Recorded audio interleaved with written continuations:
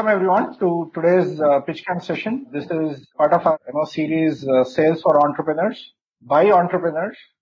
So we are trying to bring founders to share their sales journey, right from the day they had their early days of the product till they acquired their initial customers, and then we'll also talk about the growth. So today I have a fantastic speaker with us from the India enterprise market. I have Swami with me.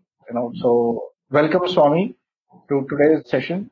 So I'll give you a brief introduction about Swami, and we'll talk about pitch camp as well. So Swami is a co-founder of Mojro, where he leads strategy and business development.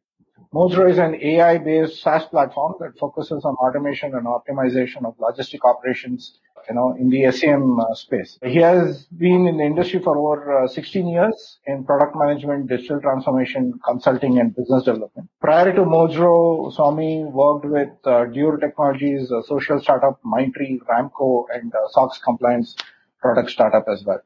So with this, welcome Swami.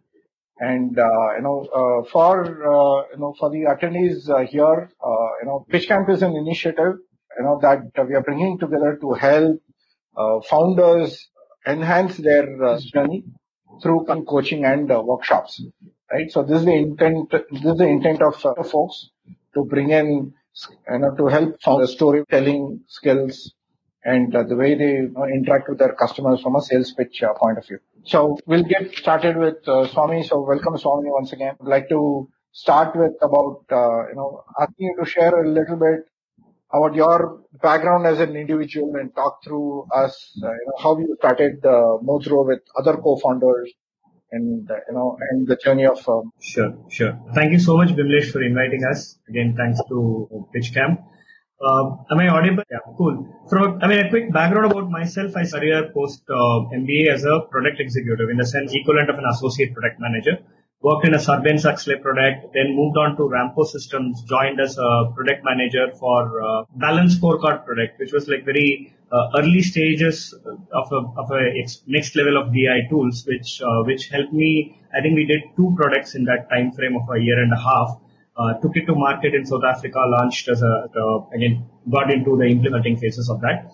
Then moved to Mindtree, part of as a startup, as a BA, working on digital projects, and then slowly, e-commerce projects, then slowly moved into account management. Then I was in Geneva handling a larger account, had to move back to India to take up consulting role, and then later moved to the US to do digital transformation consulting. So if you look at it, except for the account management, I was, from a perspective until then, was more of sales, of product management, and a bit of, not like a extension of sales, right? Account management. Then came a change over, again, had to come back to India to join a social startup. That's when a full-fledged sales and product, engineering role, product management role I had to take up. We worked with in Asia Pac with Hijras, HIV patients, TB, malaria patients, UN organizations, NGO, CBO. Very, very nice experience. And then that's when, started selling more often, right?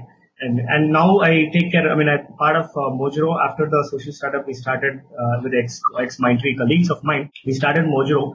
In fact, this is an intelligent platform, which is a combination of SaaS and a marketplace together, right? It was a bit complex in terms of even positioning in the initial stages. Why, our biggest dream was to say, hey, every 1 rupee spent on trucking movement in India, can I take a 1 piece out of it and call it my revenue? So what all should I have in the bucket if I have to do end to end, right? So that's how we started. That's how we all came together. Then we realized that, okay, doing everything together might not make sense at this point in time, and carved out the software as a service piece. Started focusing on that from 2000 as a very clear focus area for us, and largely selling to enterprises, focused on, certain segments of the market, because our product has a certain unique features which fits into a certain segment very nicely. So that's been the journey. So far, so good. We look forward to become one of the top companies in this space in the coming days. Fantastic. So how did you choose trucking as a segment and logistics as a problem to solve? Right. How did you guys as founders choose logistics and truck to solve? Yeah. Interestingly, none of us come from logistics background. All 4 of us, me and Amit, none of us had a background on logistics. The only, areas where we had some kind of a touch was Kishan was working on something based on what had as a big billion day sale failure. He was looking at some ideas at one end, and I had worked with a South African entity. We created a startup. Again, it didn't launch as a product yet in the market before which we wound up, but we spent close to 30-40 lakhs building the product, which was on the long haul, transportation optimization. What a BlackBuck and others are today doing. We did that in 2000, but technology stacks were different. We never got to the market. When Kishan and I met again, we started discussing more. We felt this space is still in the same stages when we discussed a few years back. So that gave the conversation starter, and in 2015 we came together as a 4-member team, started looking at more and more ideas around it, dissected the market, did a lot of market research, meeting with people and all that. So it took us a process of 6 to 7 months before we lined up and said, hey, this is what we wanted to do. And this lot of inefficiencies which deep technology can solve. That's how we ended up. It was not an accidental startup. It took us say 8 months before we could even say this is what we wanted to achieve. Fantastic. And with this, so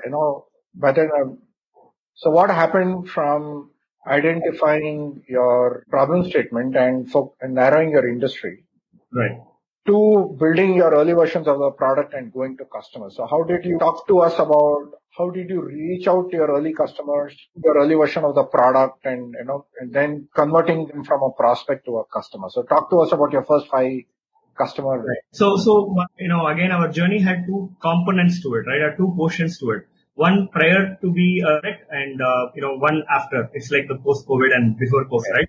So when we started, because it was a marketplace which is tech enabled, and we wanted to do not like a Ola Uber hailing platform, I want a taxi, I want a truck of X size, Y. We felt, why should the user decide what is the size? It's not a human being whose goods have a certain internal dynamics around, say, what kind of truck has to be chosen and why, how, and all that, right? So when we landed in this market, nobody was catering to that need. That is where we found a sweet spot, and it was an urban logistics platform. Even the naming convention came from that. Mohenjo, which is the largest city, and we wanted to name after a city. They had granaries in those times, which was way ahead of their time. So engineering marvel with a city as a landscape is when we landed up in Mojro as a name. Yes, we started there. We did a marketplace. So our sales structure was also very, very narrowed down to say, hey, who will move within the city? Who are the type of people who would move within the city in the industry segment, right? Why would they move? And even building the sales team was more focused on, okay, if my target is a player like an operational or a planner in the warehouse, if that being the case, I would need a multilingual or people who can speak languages, because it's a metropolitan. People come from all places, right? So even criteria of selecting the right team member to go and sell was based on expertise in the logistics segment, connections in logistics segment, and also a bit on in the language capability. We had a team, one can speak Malayalam, one can speak Kannada, one Tamil. So it was like a combinational entity which we went after. But that was more transactional in nature, and tech was an enabler to that transaction. So the sale was completely different. So we were able to knock door, walk in, position our product, explain the difference between a traditional way, and we were able to bring businesses. But it was all medium, small businesses which will come in quickly. Anything from 10 truck to 20 truck was like our sweet spot. We go and grab them and come on board. But then the change came in, it's a thunder, storm, all lightning, everything happened. We had to move away from that model to completely be a software as a service product. That's where the journey became extremely interesting, because none of the team members had sales experience of sales. Most of them, or all of them, with a very small team, right? All of them in terms of the sales had a non-engineering background, had a lot of understanding about logistics, but not a technology person per se, barring the co-founders themselves who had some experience in selling it in a technology space. So from there, we had to completely, it's like, a fast moving train, you have to take a U-turn without stopping the train. Tough. It took us 3 to 5 months in our journey to completely rework the way we approach, rework the team structure, rework, upskill people, everything we had to do in that 3 to 5 months, and then started repositioning and selling. Good, so far so good. We have been able to reach to a very reasonable state and have some marquee customers on board. But the journey was extremely interesting. Wonderful. So when you say, so you pivoted from a marketplace to an enterprise transition. Right. Did the sales teams that you had hired in different, so by this time, I'm assuming you had sales teams in different locations? We were initially Bangalore and Chennai focused, so we had people only in these two regions. And again, after the software as a service decision, whoever was doing whatever they were doing, it has to be like a grinding halt, right? Right. You have to change the whole approach. I'll just give a simple example, right? We were selling to operational people. Now we have to sell to the strategic people. We were selling very locally. Bangalore is not even a market. I have to go to Mumbai, Delhi, where the corporate headquarters are, and I have to position. We were talking to the logistics team. Here, logistics team is a user and enabler or a decision influencer, but my CFO, CIO would be my decision makers, and they don't sit here. So the team, do not have the ability, or all of us had to rework on our capacity to go and position a high-tech, high-end AI to a market which is probably not yet ready. That was the key challenge, right? So rigorous process. I can maybe I can point out 3 or 4 things which worked for us in that transition. One was we believed very strongly that the end of day sales is to people. It is an interaction with an individual who has certain aspirations and objectives to be fulfilling in a short term. So how does your product fit into his equation? That was one clear thought process we had, and we said we will stick to that. And all our enterprise sales were outbound. At least more than 90-95% of our first set of customers, even on SaaS, was an outbound. There was not much of an inbound initial days. So when you say outbound, this was feet on the street. Yes, not a digital campaign. It was you have okay, look at it this way, right? You had created an amazing technology thinking you will use it for yourself and give a better pricing and rating for the customer who is coming on to take your service, which is a trucking service. Now you have to completely rehaul that product and make it as a product to sell it to them. As in, what was internally focused is now an externally focused entity. Right. So that way, it was a complex product. So you have to go position it, and the best way to do is to go meet people, position it. So we had to very clearly do 4 or 5 things quickly, right? In the 3 to 5 months, upskill our own team. That is one. Second, we had to ensure that we segment the market the right way. I'll touch upon that, what all we did in segmenting and all that differently, rather better, right? In that particular point in time. Then we had to finalize a very clear strategy on how do we articulate our story. What is my storyline? Right? If I have to summarize my product ability in 2 lines versus 2 words, and then also a good statement of explaining what it does, we had to ensure that is clearly articulated. Then very, very clearly, we leveraged our network, right? Now, as we talk, just today we closed a small deal with one of our e-commerce customer. Thanks to Santosh again, part of 1,000 Founders Group. It was a referral based sale, right? So that is something which we very clearly realized that we have to go after, and we strengthened our network. We had some do's and don'ts within that also. We had a very clearly defined process. There's a lot more to do. I'm still traveling 1,000-mile journey, but we have done something which work for us, and we are improvising that, right? So that is what changed us to get our first set of customers. We are still improvising it and improving it on a daily basis, literally. Sure. Fantastic. This is wonderful. So when you were meeting these decision makers in their headquarters, right? Right. So these are some of the stakeholders who have been running this industry with a certain expectation of margins. They know what capacities product should go into what trucks. They know their space very well, right? Some of them run their own in-house logistics arm. Some, they outsource their logistic arm to other partners as well. So in the traditional industry, how challenging was it to sell a very forward futuristic solution? And since it is AI, second question, AI requires a lot of data. Correct. So how did you manage selling a complex solution to traditional tech, traditional industry, and second, access to data? Fair. This is a very interesting question. In fact, one of the key things, uh, I would always say sale in India comparatively is tough, right? Forget about AI product, non-AI product, and just to sell a technology product in India in itself is always a tough thing. One of the key elements is because our whole country is structured in a deficit budget mode, right? So we don't necessarily bring in extra budget to try out something new and then say, okay, whether it pass fail doesn't matter, we will be able to do it. It's not that as a model in India. So it's very cost driven. It is very focused on what do I get immediately.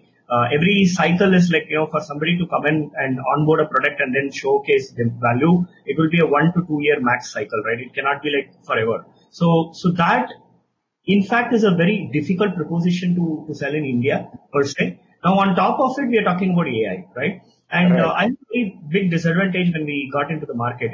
Thanks to my team, they were not, how do I say? They were not letting it go. But from a perspective of when we got into market, because we were a late entrant, we lost the first mover advantage of positioning all these buzzwords. So when we got in, a lot of skepticism was there in the market. Why? Because somebody or the other, who have pitched it already, and who is the one who will take all these chances to implement AI-driven solutions if the market leaders. Any industry you take, it will be that first top 3-4 companies which will try, and everybody else will follow, which is a very understandable phenomena, right? So when we got in, we realized that a lot of skepticism was in place. People were not about whether technology can help or not. The question was, if you are providing me something, I've seen many solutions. Will it work for me in practical scenario? Will it really help me? Especially, like rightly you pointed out, data quality was like really bad, right? Not many, especially in the secondary, tertiary, last mile legs which we operate, not much of data is collected and stored digitally for you to even run anything which is worthwhile to call it AI driven or anything of that nature. And we keep jokingly tell, or even introduction icebreakers will say, whom am I competing with? I'm not competing with another product. I'm competing with your human brain and Excel, which is there sitting in your warehouses, right? These guys have a lot of tacit knowledge. Which kind of vehicle should go where? What kind of restrictions? Why this particular customer will accept delivery only by 5 to 6, but he will ask you to come at 3. So much of tacit knowledge these guys hold, and it was never documented when we got it, right? So if I take a sales cycle, it was not actually a sales cycle. It was more of a partly implementation cycle.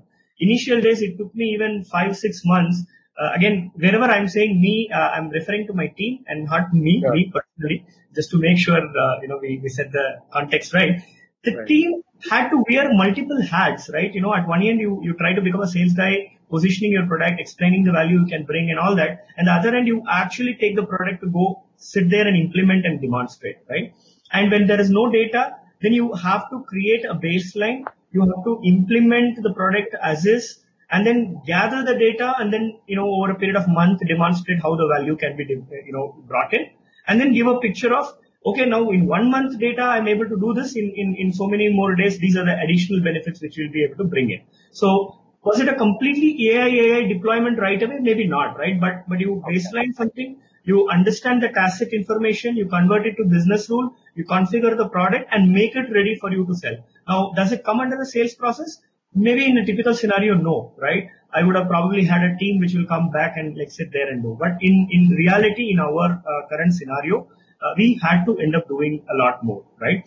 On the other side, the technology team, they are the real rock stars in our context, right? We will throw to them as a sales team, will go and throw to them a lot of these, I saw this particular new constraint. We have close to 30-35 odd constraints in our, as a modeler in our platform. Now, we'll keep on going to them, with so many requests, and they will do the magic and bring back a quick response in no time, right? So that actually helped us to get into a market which was extremely skeptic, a market which had absolutely no data, a market which did not want to digitize, thinking, they have everything in them. The human brain and Excel is a good, sufficient thing to go ahead. We kept challenging their outcome. In fact, in few places, we even ran the product in parallel to their decision-making process and keep comparing on a daily basis. We did it religiously for a month, right? And we kept on demonstrating what is the difference between yours and my decisions. Right. And then slowly the confidence level started building up. one customer came in and then the second customer was motivated to come in. So that's how the sales process, got in. Deep tech sale in India, it takes effort. It takes effort, persistence, patience. And the team has it in there, hence we are able to scale. Absolutely. This evidence-based, outcome-based evidence, right? Yes. That, here is the way that you do prior decision making, and here is the new way of doing decisions. Exactly. This has been not only your model of success, but this is how many deep tech companies have been able to showcase success when they get their hands dirty on across the globe. True. So this works in healthcare, this works in logistics, this works in retail as well. Fantastic. I'll add one more thing. Typically in India, right? If you have some thoughts around India related markets separately covered, we'll touch that later. But otherwise, if you want me to, go ahead. On India as a market, right? There are a lot of things which, if you analyze it further a bit more, international market, like I was telling, people have a certain budget for digital transformation. They segregate it. They keep it ready for you to be utilized for initiatives which are future focused, right? So, for example, a lot of this money is spent in driverless cars and all that, which is affordable in a certain context. India you will say, hey, I have something which I have to demonstrate in the next quarter, right? Can you give me something as a quick return on investment? I pity the budget owners. They don't get something to build for future. They get something to solve a problem which is already, it's like building our bridges, right? You do a market research and by the time you come and say, okay, this is the bridge which is required, it is already 5 years down the line, and then you have a budget which is 5 years before allocated. It's a similar thing which we see in the Indian market per se. So if you have to sell, as a team, what we do, even founding team as well as the sales team, we try to take that extra responsibility on us to go and understand what will make the customer be successful. Because they will have fear on business continuity. They will have, especially on startups, right? They will have additional worry about our business continuity, our stability of continue to giving them the solution. Even to the extent saying if they scale, can we support them on scale, right? So if you're working with a SAP and you fail, they will bisect, every company has been successful. They will get into detail of why it failed and not the individual. But if they've selected as a budget owner, they've selected us or a startup and they fail, they are in the direct firing line, right? Because the decision of the startup itself will be the first point of failure according to people, and they would not even pass that gate to go and look at anything else went wrong, right? Did the product work well? But there are implementation issues. No, that doesn't happen. So we realize that. So we get into more about understanding what will make them successful. And then we try to mitigate those risks first, then position saying, how we will operate and how can we give you the value in the shortest time. So we give a proper roadmap on what can be achieved. So that is how we've been able to sell in Indian market per se. How much has pricing been an influence here? Right. So in these type of initiatives, one, you're a new product. Right. You're in a disruptive space. Correct. You need access to data. Customers such as this in an experiment mode typically don't agree on upfront licensing cost and, stuff like that. So then you get buried in the, in the procurement life cycle. Right. True. So did you go in this path or did you go on a usage and an outcome path of your business model and pricing? So when we started, it was a chicken and egg story, right? Because, deep tech product like ours would need a lot more support from the customer to implement it and make it work for them. It's not like, you go just give a product and come out, it will do magic. No, it doesn't work like that, right? It's not a set path like a existing CRM to a new CRM. They know how it works and they come back to that. Right. No, it doesn't work like that as well. And these constrained modelers take a lot of effort, time to even understand and bring it back. So they need a champion on their end to even make it work for us. So then in these kind of cases, pricing is also becoming a very tricky thing because, if we say we are completely outcome driven, then there is a chance that people don't use the product and we don't get anything paid. but the effort is like, so huge, right? Right. If we say, no, we charge you only, as a fixed cost in a certain thing, because they are very skeptic about the value it can bring on table in a realistic, area, they would be hesitant to sign up. So we kind of try to balance it midway, right?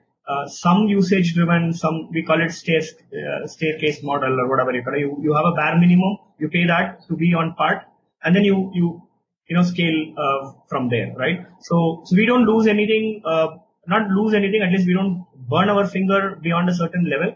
Yes, we do co-invest because they have to prove the actual worth of the product. At the same time, it is not like a free walk for the customer, right? You try something. In India, that is also something which we have seen in few customers, right? I wouldn't want to generalize that as a behavior, but we have seen people say, "Acha, if it is free for 3 months, 5 months, I will come on board. I will test it. We will see later." They also should start appreciating that somebody is burning the money to do that, right? And it is that if it is a funded organization, means that they have deep pocket like Ola, Uber, and can splurge money in making things happen. It's not that way. B2B enterprise sale is different from a B2C kind of investments which is there in the market.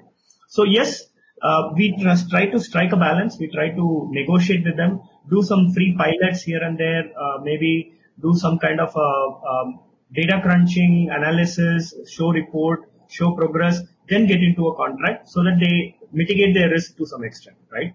But yes, the contracts also will carry certain milestones based on which the payment will start growing up. And we take one market at a time to implement, or say 4-5 geographies to implement at one go. So the scale is also a little slow. That is one of the areas where we also are now focusing to improve, because what is your booked revenue and what is your actual realized revenue, there is always going to be some kind of a gap between these two. Yeah. Got it. Fantastic. So at what periods of time, what was that moment in time or some parameters for you to figure out that this is the time for me to scale your sales efforts? There are a couple of things which were pointers which we had for ourselves. One was like, at this revenue, we'll have to start. So we had a logical decision made saying, every so and so X amount of revenue coming in, we would need to enhance our sales team and go to a fresh market to be looked at, right?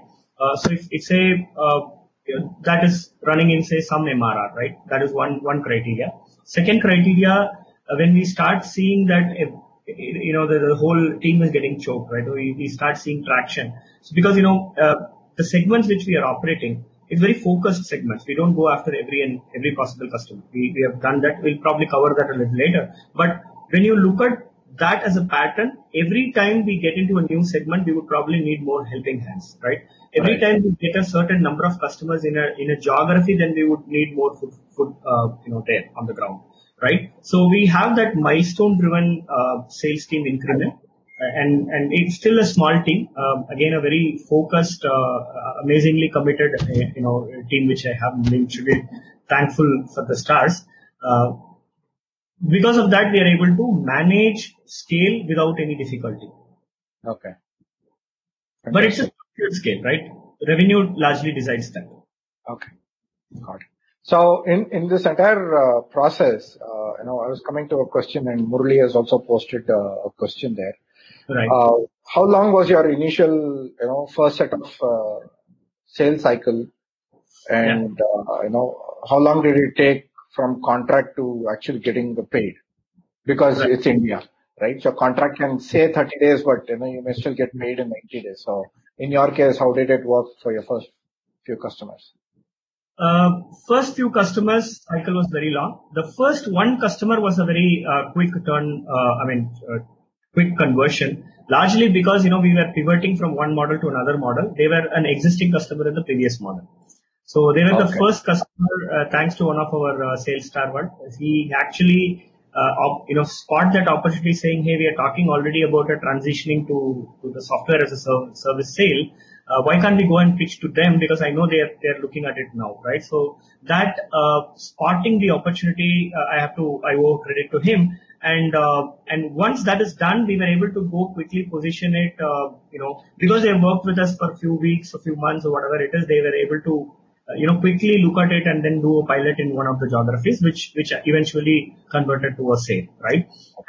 But yes, there are a couple of stages we had to pass through initially. One was like, you get contracted, but there is a pilot period within which you have to prove a certain thing. So there will be a very minimal payment. Only after that you will have a large contract which will get signed. So this cycle, initially, yes, we had a paying customer, but not necessarily a large ticket sized customer. So that took us like 5.5, 6 months easily before we could have a large contract in place. I would probably even be saying an underestimated value. It was even more, I would say 7-8 months from the time you started to that time, because they were existing customer. It took us that much time. But in parallel, we were selling, we were opening more doors, more conversations. So we had, again, the team devised a strategy of, having their time spent across different type of customers in a certain bucketed way. So 80% if we are spending our energy, or 60% we are spending energy on a particular vertical where we have already got one customer and large deal. Then the next 20% would be on something which is medium size, and the other 20% will be on smaller size. So you have this, again, sales is not like you are, I was a product manager, so I would write my requirements very clearly, and then I feel I've done my work, right? That satisfaction doesn't come so quickly for a sales, because you start, but by the time it converts, you might, you don't know whether it's a 3 months, 6 months, 9 month cycle. So especially enterprise may. So you will have to have motivations or the dopes in between, right? So we spent our time in getting some small customers so that, all the new concepts can be tried out in easily, because they will have a very limited entry barrier. It works the same way. They also exit very quickly, very short notice may. But at least the risk is worth, because we started getting some wins, right? That motivates you as a sales person. Right. On the other side, we worked continuously, follow up with the customers prospects who were. So, every quarter we started converting at some point in time. But the sales cycle, if you take individually, we had anything from 7-8 day ka sales to 9-10 months ka cycle. So it varied. It was a very big. We are now trying to crunch that to a 2.5-3 month cycle for every prospect we are dealing with. Now we have case studies and we have some supporting things as well, which gives them the confidence. Earlier that was not the case, right? You have to start fresh. So yes, 9 months was still okay for us. Got it. So I think now we come to the important, one of the important sections, right? So can you talk about some of your, best practices on process and tools that have worked for you? And, then have one mega question at the end. Sure. I have some, okay, let me do this way, right? I might be able to, again, what worked for me is what I'm trying to, or what worked for us is what I'm trying to articulate. So we had some 10-12, pointers which we took up in detail, and we had to create a process around that, and then we started expanding that, right? So I can take from the first one, which is a market research, right? I had a disadvantaged position of taking an internal focus product to go to the external focus product as an external product, and there was already set of features available, but that was like done for a certain reason. Not necessarily that it was a market research driven development, right? It's the other way around. So you have to turn around the table with what you have and have to go to the market to sell what you have. You can't keep building for another year. So that was a little bit of a disadvantage note which we started with. So what did we do is to create a clear hypothesis of who will buy this product. Why would they buy? Did a lot more market research, be it primary, secondary, got some very clearly identified segments. So we even listed down few segments, say we stuck out that say this will not work. For example, my product is very well positioned to give immediate value for people who move part goods in the same vehicle. If they do a 1 point to 1 point delivery or 1 point to 2 point delivery, my optimization engines will not give an immediate, impact on the ground. So I can't really demonstrate immediate value and win a customer. So what I had to do, I have to stuck out people who do 1 point to 1 point kind of a movement, get them out of the picture, right? Similarly, we had to strike out the people who move anything beyond 300, 400 kilometers because our initial platform was an urban logistics platform. So the whole kilometer considerations, the modeling, everything was done within a 300 kilometer radius. So I have to strike out, who doesn't belong to that category of movement of goods, right? So we did a very clear research around what would be that segment, what would be the sub-segment, who would be my users, who would be my stakeholders, who is the budget owner, where will this product fit in, and we created a complete list of companies which we are going to go after. Okay. Then what we did, we once we started, identifying the, the users who are going to be interacting with, like the stakeholders, right? So we started using LinkedIn to map the names and very clearly create a list of people whom we have to go after and put it as a part of a tool. I'll come to that. Then we actually prepared a list of use cases for each of these subsegments. We didn't want to go in and say, hey, this product automates, optimizes, and then leave it there. That is the first line of, for you to get an entry, you have to be able to articulate your product value in 2 words to just get their attention. AI-driven automation optimization. Cool. I at least get an invite, right? But the moment I have to narrate, what is my detailed value proposition? How do I do that 10-12% savings as an explanation? What is that exactly the product does, and how do I articulate it in 3 lines, right? So we actually wrote down narration of all these in a good Excel, which we call it as the it's like our Bible for us, right? Your value proposition Excel. Yeah. Yes. We created a playbook kinds, right? Where we said, how do I pitch? Whom should I go after? For each market segment, what should be my storyline? What are the keywords, buzzwords we have to use in that pitch? Because they would more connect to their own industry norms. They wouldn't probably understand if I go to FMCG and talk about a dairy. The processes are different, but in the day it's goods movement, but product might cater, but they would not probably understand. So the nuances of what they do, how they do, we studied that, put it as a storyline. We started creating that book as our go-to book, right? And every time we go to a customer, we get a new story, we add that. So that way we started building the repository of use cases, the narration, the storyline, and what kind of value we can bring on table as a very clear positioning. And that is what people take it to the market. All of us, like irrespective of the sales team, who is the part of the sales team, everybody would go and talk about the same value to the same type of customer. That is something which we created. The playbook also had, process driven thing, how many times, what type of customer we will touch base. There I don't think we have achieved success in terms of sticking to the process, but we did have a set of process which we clearly articulated. We also did, the moment we identify whom we are going after, very clearly we chalked out, we divided between us, region-wise, type of industry-wise and things like that. And we went to our network to get an introduction done. We don't necessarily, again, we do 3 levels of intervention. One, we go to the users who are the operations managers of the warehouse and all that to go understand their pain points, etc. So we connect with them. The other side we connect with the leadership who are budget owners, like CFO or CIO or the supply chain VPs. That is another. And we also identify who will be the influencers like sales and marketing, if at all. And we go at any point in time for the enterprise, we go to all the 3 people, build a rapport, understand what they are looking at, and also use our network to give that confidence, because, as a startup, that all that which I was talking about, continuity and all that will come into picture. So we try to seek help from our network, thanks to our investors, advisors, and even the friends and family. We got introduction, and introductions also helped in terms of going and positioning ourselves in a better way. So that is something which we did as a artifacts creation. Every sales pitch will have a certain branding. Every sales presentation will have. For FMCG, we might have a different presentation.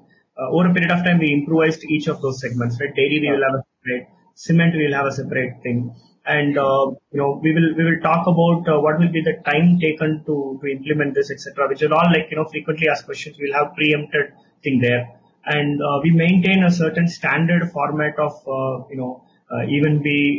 because time is very critical in these kind of sales in India. Why do they come to a startup rather than a SAP or Oracle? Because they wanted to have a very quick turnaround time, right from customizations to your response time and giving them more ideas, etc. So we took a consultative approach and we started positioning or engaging with them to understand what else can we do. So we created all these dockets very clearly, and anytime you wanted to do, just this is available, pick it up and then run. So your turnaround time is also very low, right? And we used Pipedrive for a CRM so that you can capture and it has a history, right? People will leave, people will come in, but at any point in time, if it's a 6 month, 8 month sales cycle, you need to know who was the last guy who you touched, what did you speak before you go to the conversation, right? So tool like Pipedrive helps you to create that structure, and then you go back and quickly assess it. Yeah, with a lot of other things which we do, but and at least a high level, I was able to, I think, narrate what we do, right? Sure. Fantastic. So, this is great, and I'm giving insights on, how did you create your internal sales enablement, systems and process such that, your entire internal sales teams are completely aligned, and there's a consistent unified message. The customers, the influencers, the budget owners all get to hear the same message from different people. And I think that's a very important takeaway when you're working with the enterprise sales. Right?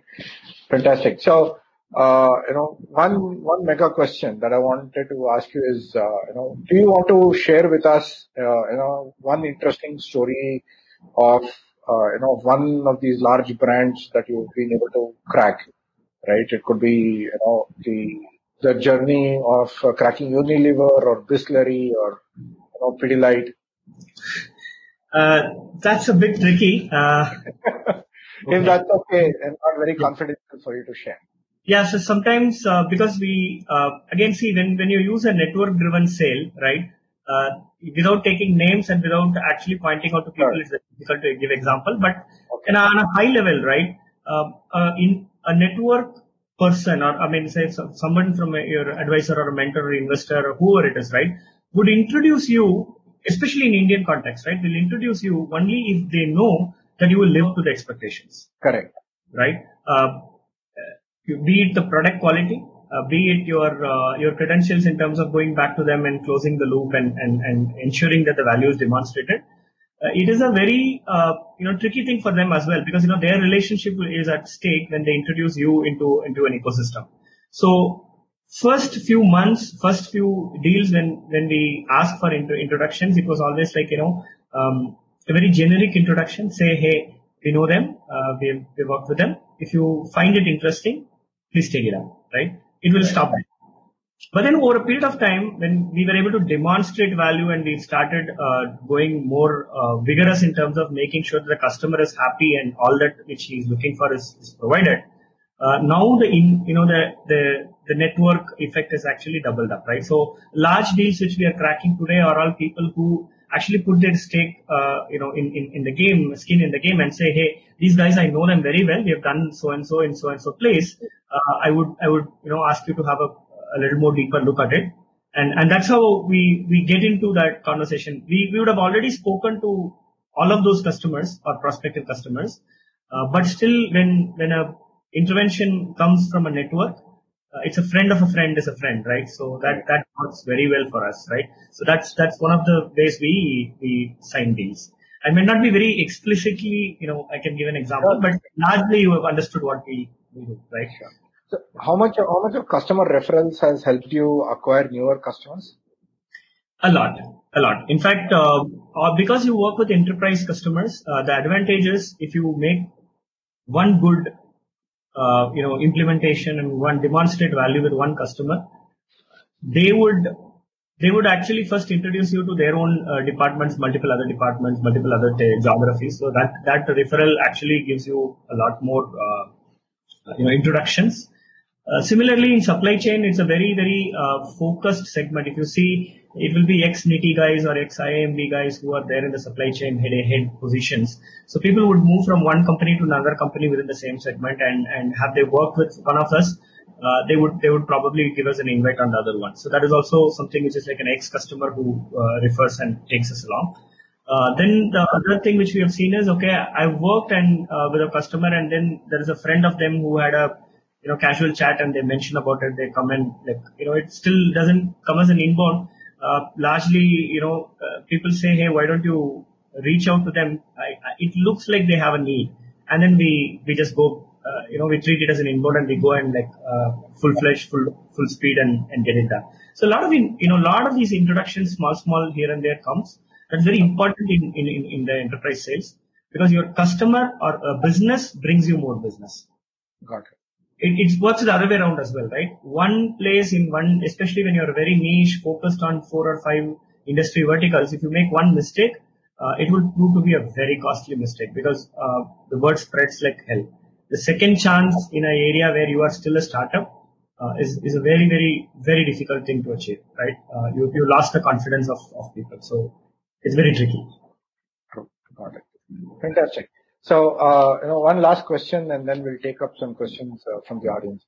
How has COVID, COVID has really brought the entire logistics space to a grinding halt, Right. until recently. And now, we are seeing intra-city movements happening, and soon, at least for essentials and certain non-essentials, manufacturing is opening up, and hence, to a certain degree, logistics between cities is also going to open up. Correct. So how has this affected your company's growth, and how are you kind of adapting it, for the upcoming year? COVID, again, ideally, when we looked at it initially, until up March, we had a certain target which we wanted to achieve. Until February, we had thought about a certain numbers to go after, right? But yes, COVID has really put us back by, say, at least a quarter, if not more. The one good part about it is, we work largely with the FMCG, dairy, and few of these segments, which basically Right. means they were still good. But the volume of movement has come down dramatically, because institutions were closed and a lot of these, buying pattern has changed thanks to COVID. So if somebody ran at, like, say, 100 truck model, they would have probably running with now 30 trucks or even less, right? So, and our pricing is based on the utilization in many capacities. So yes, the billing has dramatically come down. Not to the extent that we have to worry about winding up or things like that, right? Thank God everything works in a certain way. But yes, your recognized revenue will dip for the next, at least we are expecting until the June end, our revenues will have a dip, which actually put us back by a quarter in terms of our growth pattern.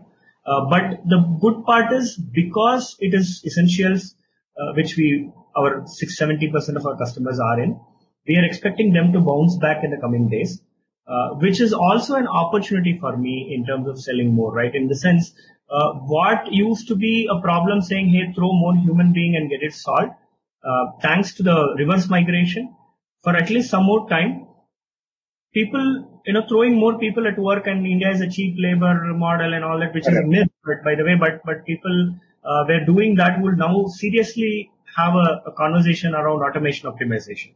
Right? Doing more with less is an expected concept which will kick in. And we have already started seeing traction in terms of conversations with various parties. Wherever they said, okay, I have a planner who knows everything. Now the planner is sitting in a village, so he has to be brought before you could even start replanning, right? So there we are scoring a bit, edge over others. We have a traditional business back. So we hope that the coming days are going to be a good day. Coming days are going to be good days, but yes, temporary issue or temporary setback is there, as like any other industry. Got it. Fantastic. Thank you so much, Swami. We have a few questions from the audience. Sure. Naveen is asking a question: do customers share their logistic data for AI to work? So again, it is a long process. What they do is basically, they will allow you to sign a NDA. Once you get over that NDA phase and you are able to demonstrate, saying, the data will be deleted immediately after the usage of the thing, they will mask certain information, and what we need is the points of delivery and few things like that, right? We wouldn't want to get into who is that customer who is there in that point of delivery. So yes, they do share some data, but not everything. So, and all that we need is definitely available so far, right? It might not be good quality data. We have to do a lot more massaging before we put it in our system and try to get output. which is a huge exercise, by the way. I don't want to mean the effort which goes into that, but yes, they give after you sign an NDA, not before that. All right. Fantastic. Another question from Ankit Singh. Do you compete with locus.sh or is Metro different? We do compete with them head on. In many places, we've even gotten over them because the product, what we have done is we've differentiated by getting depth into certain industry verticals. And they are largely focused on, e-commerce and markets outside of India. But we have built very specific vertical driven solution, and that also has differentiated us from winning over few large contracts against them. They're a good product as well. So, I should give, lot of credit to them. And they were first movers, so we get a tough competition from them in many cases. Okay. Fantastic. Praveen Singh has a question which I've received on email. How did you shortlist target companies for enterprise sales? So this is your customer segmentation. Yes. Question. Yeah. So as I was highlighting in the initial stages, our product works very well if it is a part load movement across the city landscape or up to say 200-300 kilometer. So that gives you a plethora of industries which move goods within that zone, right? If you talk about a electronic gadget, it gets manufactured at one corner of the country and then gets delivered in the other corner of the country. I might not be able to add value beyond a certain level, only the distribution leg for them. So what we do, we don't necessarily go after those kind of customers where we don't immediately can add value and get into the ecosystem. Well, yes, we have other use cases which will solve their purpose, but can I make that as my primary focus area? No. Like that, we have some 8 or 10 parameters which we have defined, and we created a hypothesis on what is each of these parameters as a weightage which contributes back into my system. And taking that into consideration, we have segmented the market. And then we further got into bifurcating the market, and then going after the top, certain number of customers. Again, just because a company is big doesn't mean he is a good enterprise customer for me. Right. Fit into his ecosystem very well, and do I have a legroom to grow to a certain number of, certain MRR, as in a certain scale. Only then we consider them as an enterprise solution, right? Or enterprise customer. Then we go after them. Did I answer the? Yeah. I think you chose what fits your product first. Correct. Versus many of them look at the buyer organization or the ability to buy as a factor to decide the target segment. I think that's a very good insight. The next question we have again from Ankit. Were you offering free POCs to your clients? If yes, how did you ensure that the client was serious and not wasting your time? We don't necessarily offer free POCs. Initially, yes, like say, again, it's also learning curve, right? So initially when we started, we did 2 or 3 free POCs. But then we realized that it's a very, very resource draining activity, or you got to put yourself into it before it makes work. And it can be, again, we agreed whenever we agreed with like 2 months, 3 months or 1 month, and then it goes on and on because objectives are not necessarily concretely defined. Right. We changed the model. Not anymore we do free POCs. But what we do is it's like a future pay, forward payment, right? So what we say is, hey, let's define the objective. I understand that you are taking some risk. Let me also put my skin in the game. Let's define the objectives. Let's define the time frame within which you wanted to demonstrate whether this objective is met or to what extent it is met. We create a target around that. And then we say, okay, we will deploy so much people. If there is a travel and other expenses, you bear it. For the platform fee, this is the cost. And because it is a pilot time frame or POC time frame, this is the reduced cost or a discounted price. We will still pay, right? The day you sign a contract, which is like 2-year contract with me, I will try to give you a discounted price in the contract for, say, the equivalent of what we did as a part of the POC. Now, if the POC fails because of process related stuff, then you still pay, right? If you are not able to garner your team or you were not able to give us time to support and all that, you still pay. If it is because of a genuine product problem, right? Then it is not it's not your fault, right? So then we will waive off that fee. So it's skin in the game for both the parties, right? Correct. They have to pay, right? And if at all something happens, they will get a benefit in the later stages. Largely, if you demonstrate value, because we put customer first, we do everything for them to be successful. We have not seen somebody coming and saying, "Hey, give me back the money." No, never. So it is still a paid pilot. Got it. Fantastic. Last question on email. Indian enterprise clients can be very demanding in terms of customization and not pay for it. Did you face this issue? And do you think your margins are great while selling in India? I'll take the questions in two parts, right? One, customization. See, it also depends on what are we talking about at customization, right? If naturally this product should have had ABC, we are a small company, right? All of us as a startup, we would have plans to build like 100 things, but with the limited resource available and the kind of time and money we have at disposal, we could build only a certain portion immediately, right? And we know that we will get there, but we'll have to start somewhere and we'll have to start selling as well in parallel. We can't wait until the entire product is ready. It will never happen.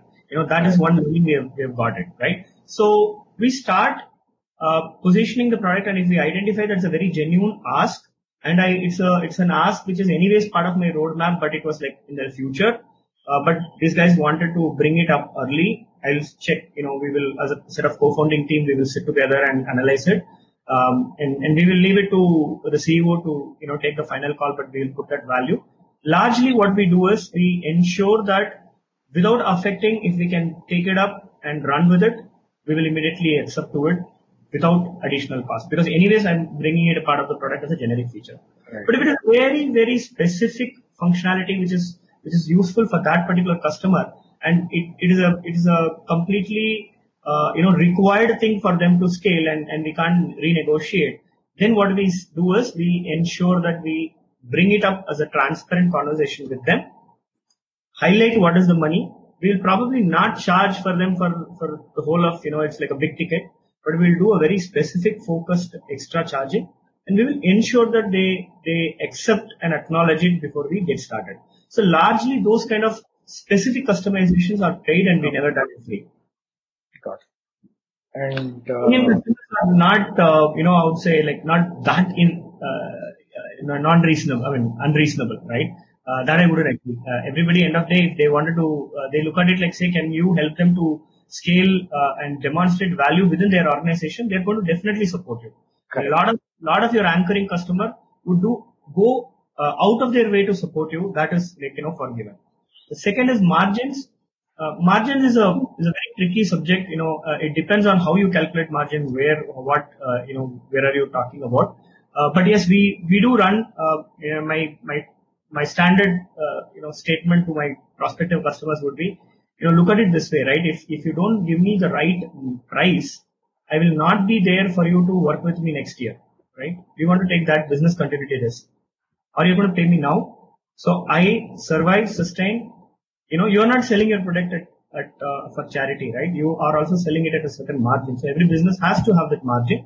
Yes, we can negotiate within the margin. Can I bring it down a bit here and there and make a midway pass? We meet at a midway pass, but not completely, without margin that I will operate, because I incur, the more I burn, the more is the risk for you as a business continuity. And if the product is so good, it is giving you a lot of value, why would you take the chance of making me die, before you could actually potentially scale, right? So we do bring that up transparent. Got it. Fantastic. Thank you so much, Swami. All right. So, with no further questions, I think then we'll wrap up this session today. Thank you so much, Swami. Thanks again, for joining us and sharing your thoughts. I've had tremendous insights today on the journey of selling deep tech technology in India, and I'm sure the audience as well have taken some notes and some insights on it. So we'll wrap this up here, all right? Fantastic. Thanks everyone for joining in. Vimlesh, wonderful opportunity, which you have given us. It's I'm looking forward to more of these series, and I would definitely wish we had such similar interactions in the past when we had started. A lot of these mistakes which we made, we would have probably not reinvented the wheel. Wonderful initiative. It takes a lot of effort to bring people together and do this. So thank you so much. Please continue the good job. we look forward from you a lot. Fantastic. Thank you so much, Swami. Thank you.